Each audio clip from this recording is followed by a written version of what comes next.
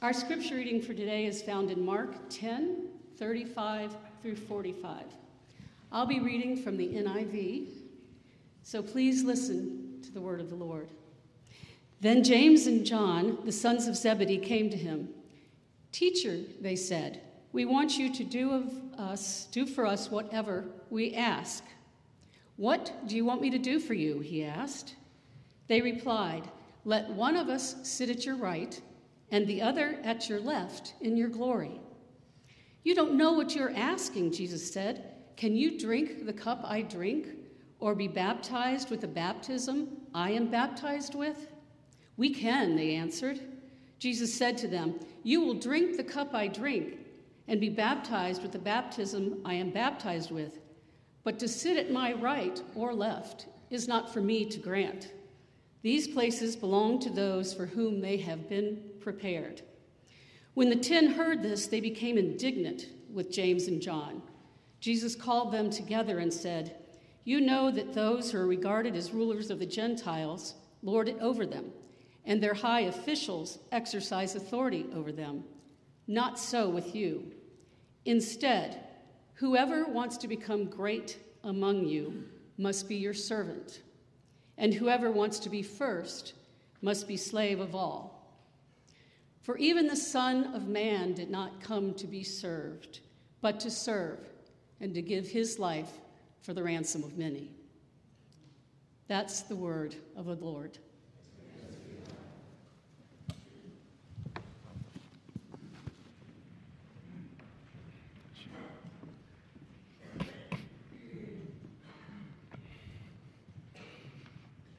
Amen. Thank you, Jane. Thanks, Dana and team, for leading us this morning. Good morning, Trinity Church. I'm Pastor Jeff Gangle. Glad to welcome you here this morning. And excuse me, I'm still trying to compose myself a little bit. I just have some of those Sunday mornings where I can barely even sing our songs. I mean, tears are just streaming down out of both my eyes this morning. Just overwhelmed with the greatness of our God. You know, maybe what hit me this morning, I think, is that we're singing about our King and thinking about one day when we will actually step into his presence. And as we just sang in that last song, one day all will know of his greatness. We are so privileged, so blessed that we know of his greatness now. And we anticipate his kingdom that we're talking about all summer here. We anticipate that moment when we'll stand before him as our King. And I don't know about you, but occasionally when I think about that, it just is overwhelming to me. And to hear your voices, and then to imagine this multiplied millions of times with all those in heaven singing the praises of our God around his throne. That's just going to be amazing. So, excuse my tears this morning, but I'm just so thankful for the greatness of our God. And I'm thankful for you.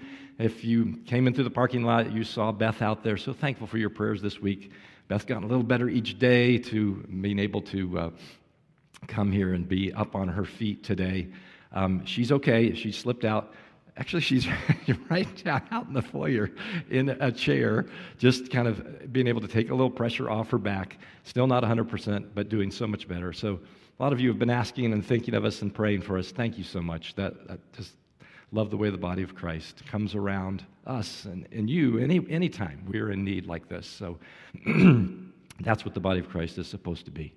So we're going to pause for a minute. We're going to ask God to guide us in his word and trust that he wants to speak to us more this morning. The music is an opportunity for us to respond to him, and it's also important that we listen to him. That's what we'll do in just a moment. So let's pray together.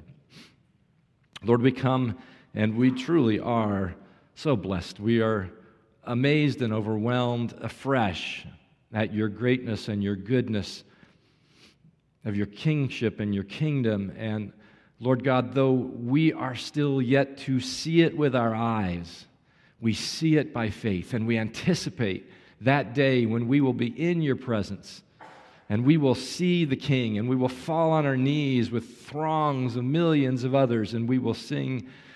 I don't know if it'll be these songs, but Lord, in some way we will sing your praises. And I thank you that we have that assurance and anticipation, that hope, that moves us on and carries us through every day here on this earth. I thank you for that. And so, Lord, this morning I pray that you would speak to us through your word. Thank you that you've given us this revelation of your truth, the realities that go beyond what we just see here on this earth, so that we can know what we're living for, know what the true meaning of life is. And so, Lord, this morning I pray that you would speak to us again about your kingdom. Help us to see it the way you see it, to have your perspective, your eyes on your kingdom values. And I pray, Lord, that you would guard my words. Help me to rightly, accurately communicate for us this morning what you have for us, what you want to speak to us, and may we respond to you, to the work of your Spirit in us, to the work of your word on us. May we respond directly to you in obedience. And all this we pray in the name of Jesus Christ, our Savior. Amen.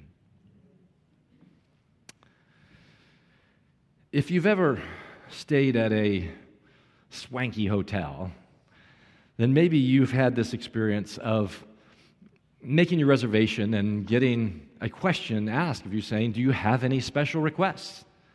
Now, if you typically stay at Days Inn, maybe you don't get that very often. You don't get the option of stuff. But if you pay the big bucks and you go to they'll let you make a request. Actually, even little hotels will often give you that request. You can maybe a crib if you have a baby, or if you need a room on the top floor. I mean, you can make those special requests. But some people have a little fun with that. So I found this online, and just some interesting, unusual requests that have come from people when they've been asked this question, do you have a special request?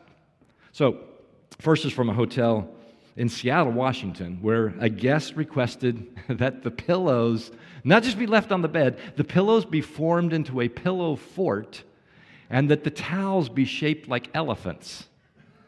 Now, I think they were just having fun, but the staff actually did this. Now, I'd love to see what a pillow fort looks like, but they put the pillows in the shape of a fort, and they put the towels in the shape of elephants.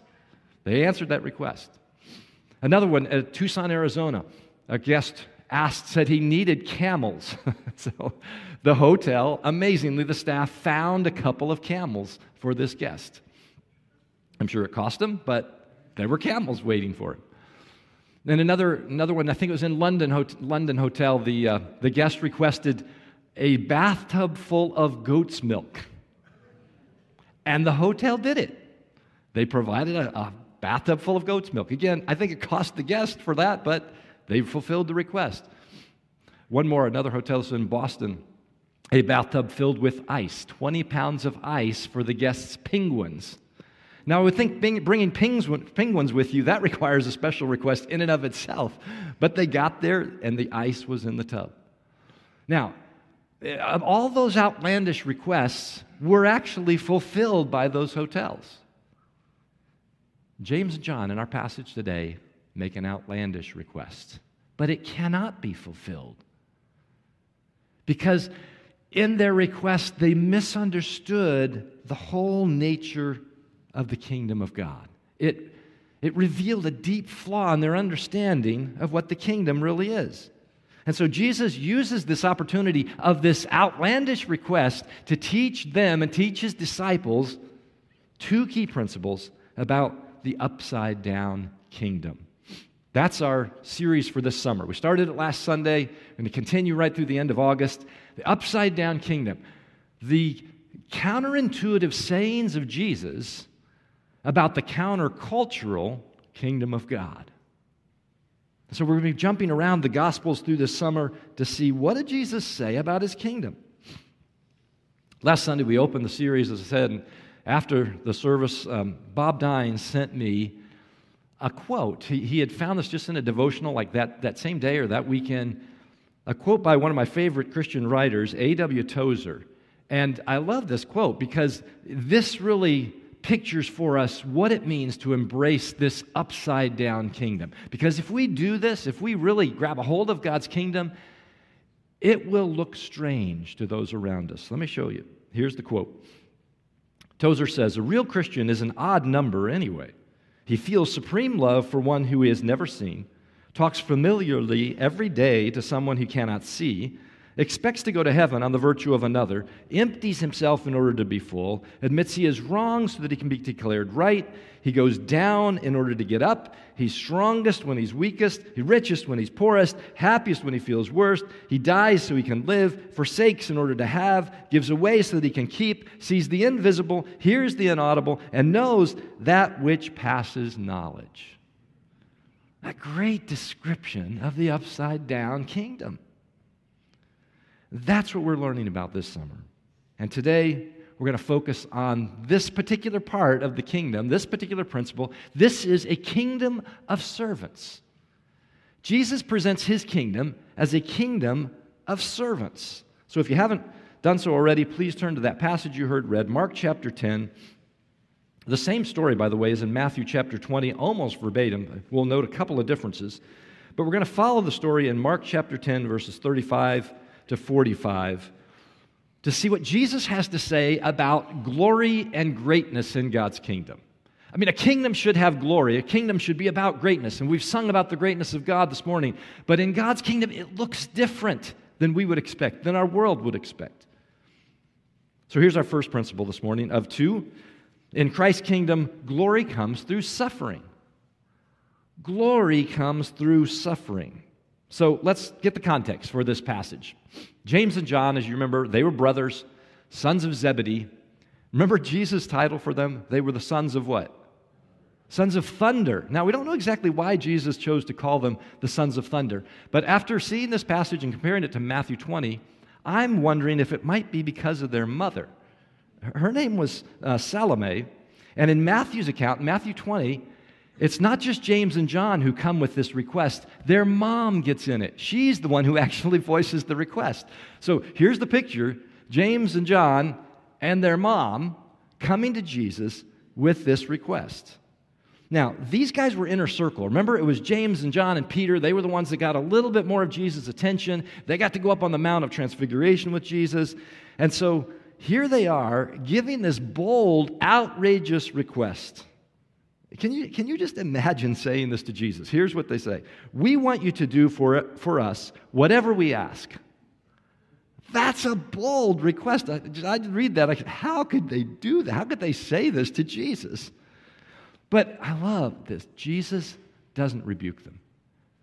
Jesus doesn't even act surprised. He doesn't say, what are you saying? How could you ask that question? No. He graciously says, what do you want me to do for you? He goes along with them. What is your request? Such patience, such grace. And every time I see it with the disciples, I say, so thankful God is gracious and patient with me too.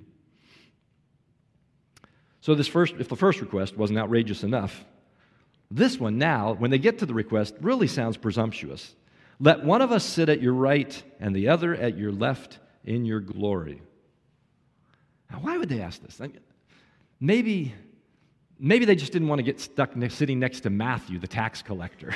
And so they're organizing their seats. I don't want to be by Bartholomew. Nobody knows anything about him. Or I'm not sitting next to him. I want the important seats. So in some way, they had in their mind, if there's going to be a kingdom, we want the seats right next to Jesus. And so that's what they're asking for. The seats of honor, the seats of authority. That's what the right and the left hand were. Now, we know that when they talk about the seats in Jesus' kingdom, in your glory, it means the kingdom. So we put the passage up here, the parallel from Matthew 20, verse 21. This is the mother voicing the request, grant that of these two sons of mine may sit at your right and the other at your left in your kingdom. So that's what they're thinking about. They're talking about the kingdom. When you come into your glorious kingdom, we want the seats to your right and to your left. Now, let me thread this out a little bit more. Why would they ask this? I'll give you a few possible reasons. Maybe this was a family favor. Now, as far as we can tell from the text and kind of putting different verses together, their mom, Salome, was a sister to Mary, the mother of Jesus. And if that was the case, then they were cousins to Jesus. So maybe this is James and John coming to hey, Jesus, come on, we're your cousins. We deserve the seats right next to you, right? Let's get this worked out. Maybe that was it. There was certainly an element of this, the timing. So the sense was this was the time Jesus was going to establish his kingdom. That's what the disciples thought, certainly what James and John thought. They're on their way to Jerusalem. The text tells us that. They're going for the festival. There's going to be a lot of people there. Jerusalem is the seat of religious and political power in Israel. This is the perfect time, James and John are thinking. If Jesus is going to announce his kingdom, it's going to be this trip. And so we better get our seats at the table. Maybe that was it.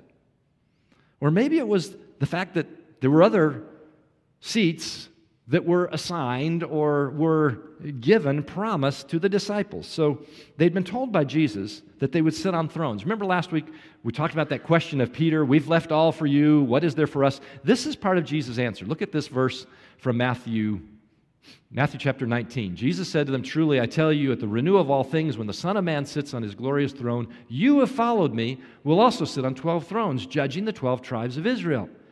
So at least to their credit, James and John remember this promise, and they believe that Jesus was going to give them thrones, seats in his kingdom. So now they're asking, we want these specific seats, Jesus.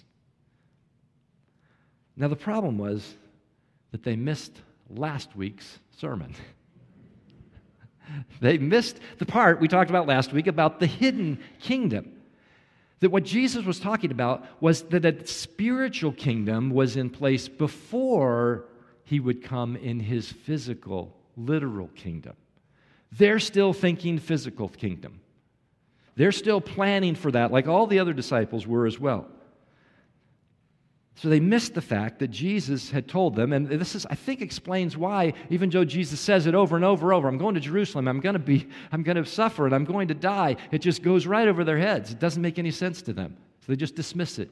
And it was true here too. So if you look just before our verses, back to verses 32 to 34 in Mark 10, Jesus had told them for the third time that he was going to suffer and die in Jerusalem. So Jesus brings him back to it again. Verse 38 in our passage. You don't know what you're asking, he says to James and John. Can you drink the cup I drink, or be baptized with the baptism I'm baptized with? Now, often in the Bible, these terms, cup and baptism, refer to suffering, and specifically suffering under judgment, under God's judgment.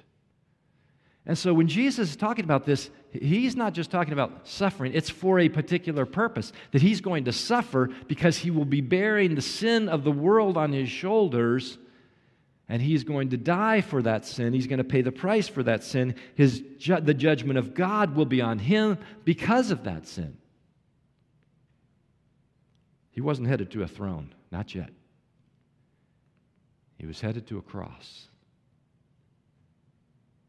That had to come first. And James and John, Jesus says, are you ready? They said, yeah, okay, we're ready. They thought they were ready for what was to come, but they didn't know. They didn't understand yet what was coming. But they would soon find out. And so Jesus says to them, well, yes, you will suffer on my account.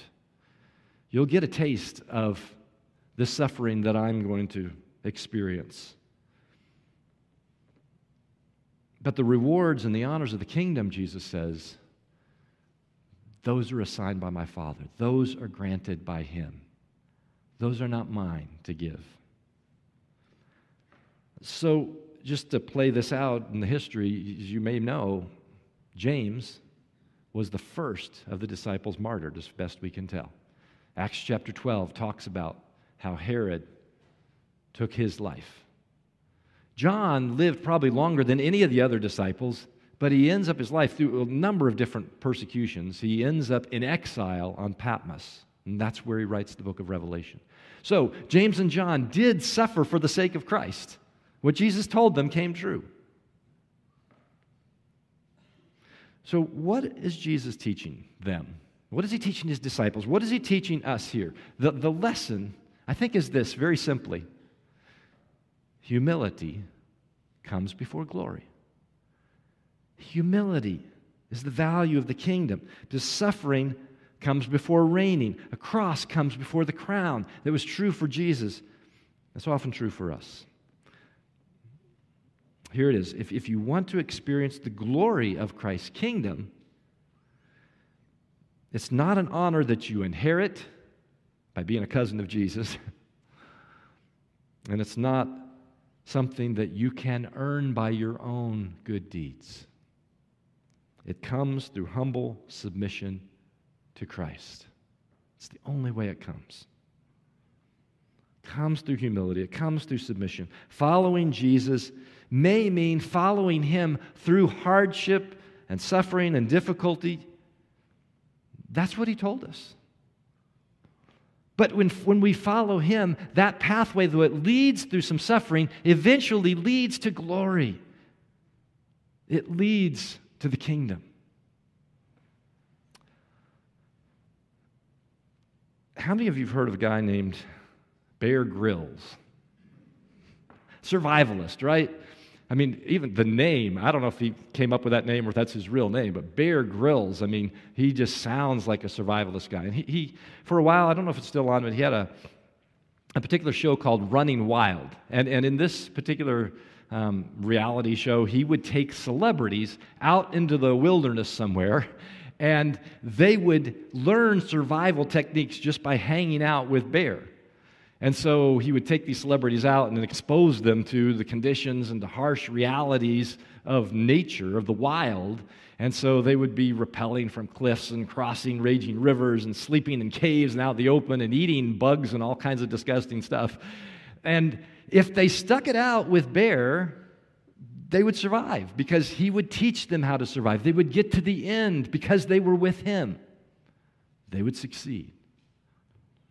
Now, by the way, he now has an academy, so if you missed out on the show and you want to learn how to survive with Bear Grylls, you can go to his academy and you can learn there, okay? But the point I'm making here is that when we run with Jesus, if you hang with Jesus, you may go through some hardships, some difficulties, some suffering, because he did. And he tells us that we may as well. But in the end, he is your survival. He is the one that takes you through this life, will take you to glory, take you to heaven. You will succeed in that sense because you're following Jesus.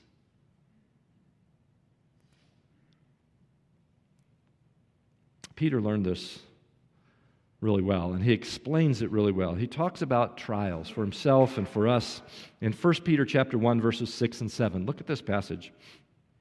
Peter says, in all this, talking about trials of life, he says, in all this you greatly rejoice, though now for a little while you may have had to suffer grief in all kinds of trials. These have come so that the proven genuineness of your faith, of greater worth than gold, which perishes even though refined by fire, may result in praise and glory and honor when Jesus Christ is revealed. He says, yes, you may have suffered for a little while, but all that will be worth it when Jesus Christ is revealed and you see him in all of his glory and his greatness, and you are there with him. Yes, God the Father is preparing to reveal his Son as King. That day will come. And one day he will reward our faithfulness to him. There will be the rewards of the kingdom. Those are to come. But trials and suffering may be part of our life here and now on this earth. There's another part of the kingdom value, though, that's not a maybe. The suffering comes at different levels, different times, different people. That's not a given. But the second part of this kingdom value really is a choice that we make. So here's our second principle for this morning in this passage. In Christ's kingdom, greatness comes through serving. Greatness comes through serving. Now, in case you think this skewed view of God's kingdom was only a problem for James and John, look at the reaction of the 10 disciples. Verse 41 says, and they heard about this, they were indignant. They were mad. They were upset. Maybe because they didn't think to ask the question first. Or maybe, most likely, because they saw this as a move by James and John to get the most important seats. And you see this infighting and this realization that they too missed this kingdom value. They thought it was about position. They thought it was about the thrones. They thought it was about who was most important. So it was time for some group therapy here. So Jesus pulls them together. All right, guys, come on around. He's going to teach them another lesson about the upside-down kingdom. So what does he do? Jesus first describes the Gentile way, or the worldly way. That's what he means here, the worldly way of greatness. How do you become great in this world?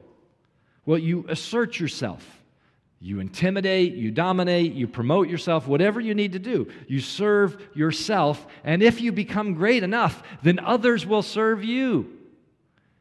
And if other people are serving you, then you know you've achieved greatness. That's what our world says. And it's certainly the way it worked in the Roman world as well. The Caesars were considered gods. They certainly considered themselves gods. Their image would be imprinted on their coins so that you knew anytime you handled the coins that Caesar was at the top and that everything belonged to him. And yeah, you may have this coin, but Caesar really owns this coin and really owns you. Caesar was the ultimate, the absolute power over everyone in the empire. That's how it worked. But that's not how things work in Christ's spiritual kingdom. And that's what he's saying to his disciples. He's saying, in your world, in my kingdom, in the church, it's different. Verse 43, not so with you. 4 simple words. Not so with you. This isn't the way it works for you if you're going to follow me. See, in the upside-down kingdom, the great ones are the servants. The first are the last. The slaves are at the top. So if you want to do something significant and meaningful and great in God's kingdom, then you serve. Because that's the greatest thing you can do. Greatness is not achieved by asserting one's rank or power. It's through humble service. And that's upside down to our world. Think about this, just how we experience this in our everyday life. So we allow people to serve us every single day. This past Friday's was my day off, and so took Beth out. The first stop was to the doctor and have her back checked. Well, we went in, and the office person who greeted us served us. We went in, the doctor served, he helped, he took care of her. We went on out of that doctor's office, went to a restaurant for lunch, and a server served us our meal. Somebody in the back made that meal. We went to a store, and somebody in the aisle helped us find what we were looking for. They served us. We went to the cash register, and the cashier checked us out, served us. Had we needed somebody to help carry something out of the store, somebody would have served us in that capacity. Every day, sometimes we pay for it, sometimes we don't, but people are serving us. So we get used to that. That just feels normal. But to turn that around and to be intentional about serving others, that doesn't come as naturally. Which is why Jesus has to call us to this value. And when we do serve, a lot of times we think of it as an act of service. So when we talk about serving, we think of the things that we do to serve. And that makes sense. So some of the things we've talked about even this morning here, so donating clothing for the homeless ministry, or delivering a meal, as a couple of people did for us this past week, helping out at church, or doing a favor for a neighbor. Those are acts of service. And that is absolutely part of what we mean by serving. Those are good things. But notice here that Jesus is focusing on this as a lifestyle, as a life purpose, as an attitude. To be a servant. And it's a full-time job for a follower of Jesus. A full-time servant. It's who we are, not just something we do. And I think that's a huge difference. I'm not sure this ever really struck me until I was preparing the sermon this week. The serving God is not individual acts of service, it is our identity. to be a servant. That's how Jesus presented himself. In fact, he uses himself as an example. Look at verse 45. For even the Son of Man did not come to be served, but to serve and to give his life as a ransom for many. That's what he means by serving. So he's saying the Son of Man, which is the title Jesus often used, connecting him to the prophecies about the Messiah. So he says, even the Messiah, the King, the Son of Man, came to serve rather than to be served. Even the Lord did not come and lord it over others. Even the King is a servant in this kingdom because he came to give his life. Not just to live his life, but to give his life as a ransom, as a payment, is what that means, a payment for sin, to release us from slavery to sin. So, think about this again, play this out a little bit more. Yes, Jesus performed acts of service. That was part of his ministry every day. He healed people, he taught people, oftentimes he fed people, but he did those acts of service because he saw himself as a servant king. And his life goal was to serve ultimately by giving up his life for others. That's the role of a servant. So Jesus calls us to be lifelong servants, not just to do occasional acts of service. Now, when we talk about serving Jesus, of course, what we mean by that, not that we are doing something to him or for him directly. What we mean is we're serving others on behalf of him. We are, in a sense, his hands, his feet, serving others for his glory. That's what we mean by serving Jesus. And a true servant views others as Jesus did, or views others with respect, who seeks to help them. A true servant considers others more important. A true servant has an attitude of humility. A true servant is motivated by love. Everything that we see in Jesus, that is to be true of us. And being a servant is the greatest calling in the kingdom of God. So that brings us to the very practical point that today is Serve Sunday. Back to our little sheets here that we handed out. We're on every chair as you came in today. Now, listen, I want you to hear this in the context of this passage and this message. Because on here is a list of a lot of needs and opportunities right here at Trinity Church and out in our community. And so as you look down through this, you can see it requires all different kinds of skills and abilities, different time commitments, working with different groups of people. And there's a wide variety of things on this list. And we do believe that part of being part of the body of Christ means that we serve one another. That's what the Bible calls us to. And so this is a natural part of church life, of body life here at Trinity. But please hear me on this. And here's the distinction. We are not looking for volunteers who just want to do an occasional act of service. If we do that, if we present it that way, if we give that false impression, then we are doing a misservice to you, because that's not what the Bible talks about. This is how we learn to be servants, by serving. This is how we learn humility. It's by serving. This is how we learn to demonstrate love for others. This is how we learn to take our eyes off of ourselves. This is how we learn it's not just about meeting our needs, it's about meeting the needs of others. All those lessons come, all those values are increased. That kingdom perspective comes as we serve. That's why this is important. This is not just about helping Trinity Church get the stuff done that it has to do. No. This is about learning what the kingdom of God is all about. And at the risk of embarrassing a few people, let me give you a few examples right here in Trinity.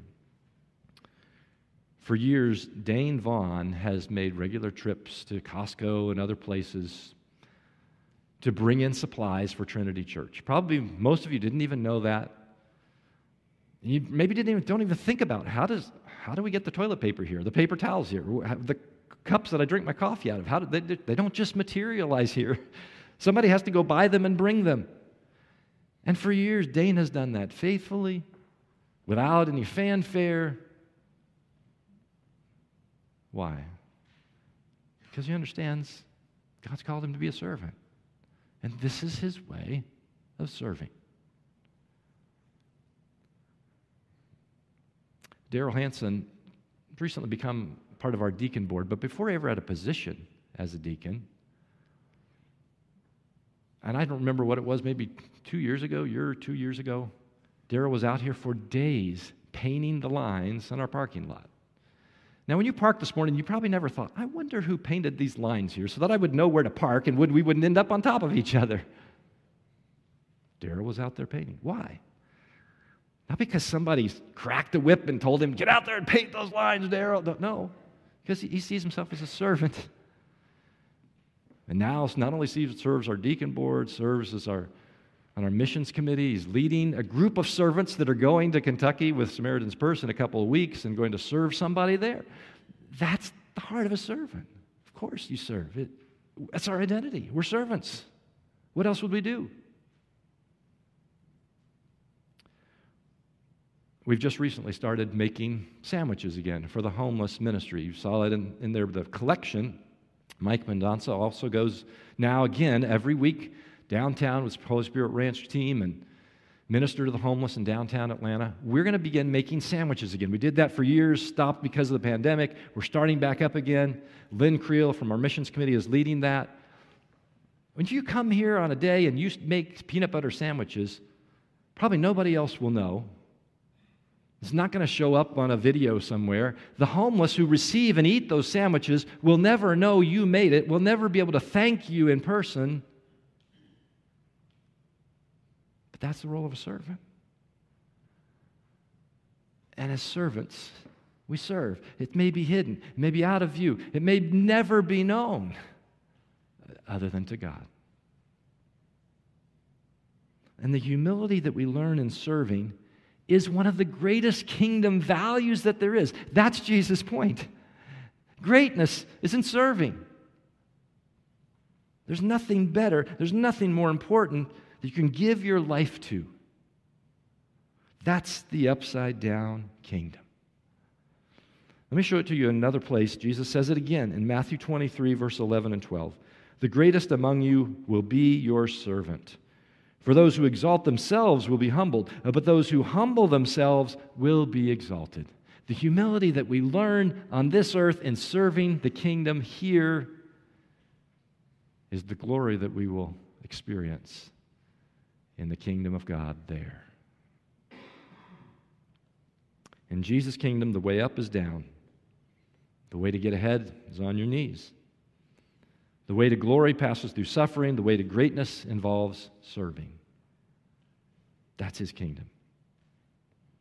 And I want to close just by pointing you to what happens next. Because if you look in Mark 10, we finished our passage there at verse 45. But the next section, if your Bible says, like blind Bartimaeus receives his sight. So Jesus goes on to Jericho.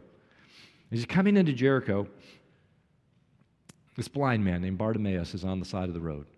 And he hears that Jesus is coming. He can't see him, but he hears that it's Jesus. And he begins calling out to Jesus. And those around him say, shut up, be quiet. Jesus doesn't have time for you. He doesn't care about you.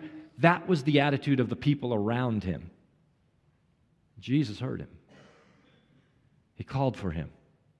People bring him over to Jesus. And note this, Jesus says exactly what he said to James and John. I had never noticed this before until I saw it parallel on the pages of my Bible this week. What do you want me to do for you? But instead of saying, I'd like a throne on your right and your left, he says, I just want to see. I just want to see. And Jesus responds to this extraordinary request. And he gives him his sight. He heals him. When everybody else had pushed this man away, Jesus served him. Jesus healed him. Jesus loved him. Jesus cared for him. He stopped what he was doing and he helped meet the man's need. That's a servant. So Jesus not only tells us that's what his kingdom is about, the very next thing in the passage, he goes out and he shows his disciples what it means to be a servant.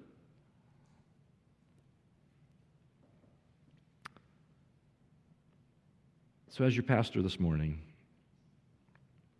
I'm not asking you on our Serve Sunday to do something, to volunteer for something so that the work of the church gets done. I'm calling us to be servants because that's what Jesus said.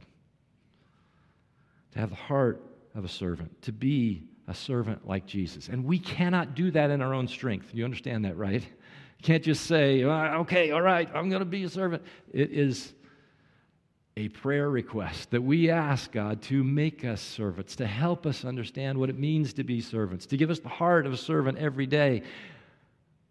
But if we don't ask, if we don't think about it, if we're not even focused on it, it will never happen. It's a prayer Jesus wants to answer. He wants to help us learn how to serve, how to be servants. He loves that request. Years ago, and this was back in the 70s or 80s, there was a little chorus that we sang in church that just came to my mind this week as I was preparing this message. It just says, "Make me a servant, humble and meek. Lord, let me lift up those who are weak. And may the prayer of my heart always be, make me a servant. Make me a servant. Make me a servant today." If you take on the role of a servant, yes, there may be days where there's hardship, where there's suffering, where there's difficulty, but that's the pathway to glory. That's what Jesus shows us. I also know that if you learn to be a servant, by serving, you will make the greatest contributions to the kingdom of God that you could possibly make. Because that's what Jesus says. The greatest in the kingdom are those who serve. To be a servant is the greatest and the most humbling calling that there could ever be. Let's pray.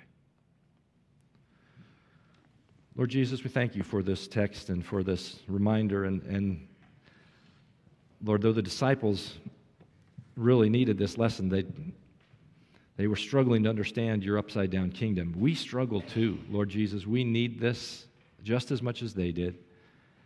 Lord, our world continually calls us to other things that define greatness, and yet you have made it so clear that greatness is in being a servant, serving the needs of others around us for your kingdom glory. And so, Lord, I pray that you would work that into us and teach us that. Lord, may we be reminded to pray daily, say, Lord, let me serve you today. Help me to be a servant today. Lord, make that a daily prayer in our lives so that we will truly understand the values of your kingdom. And Lord, I pray that you would do that work in our hearts so that we can be a blessing, not just to each other right here at Trinity, but so that we can bless and minister to those around us, in our families, in our communities, in our neighborhoods, in our workplaces, anyone you bring us in contact with. Make us servants. In Jesus' name we pray this. Amen.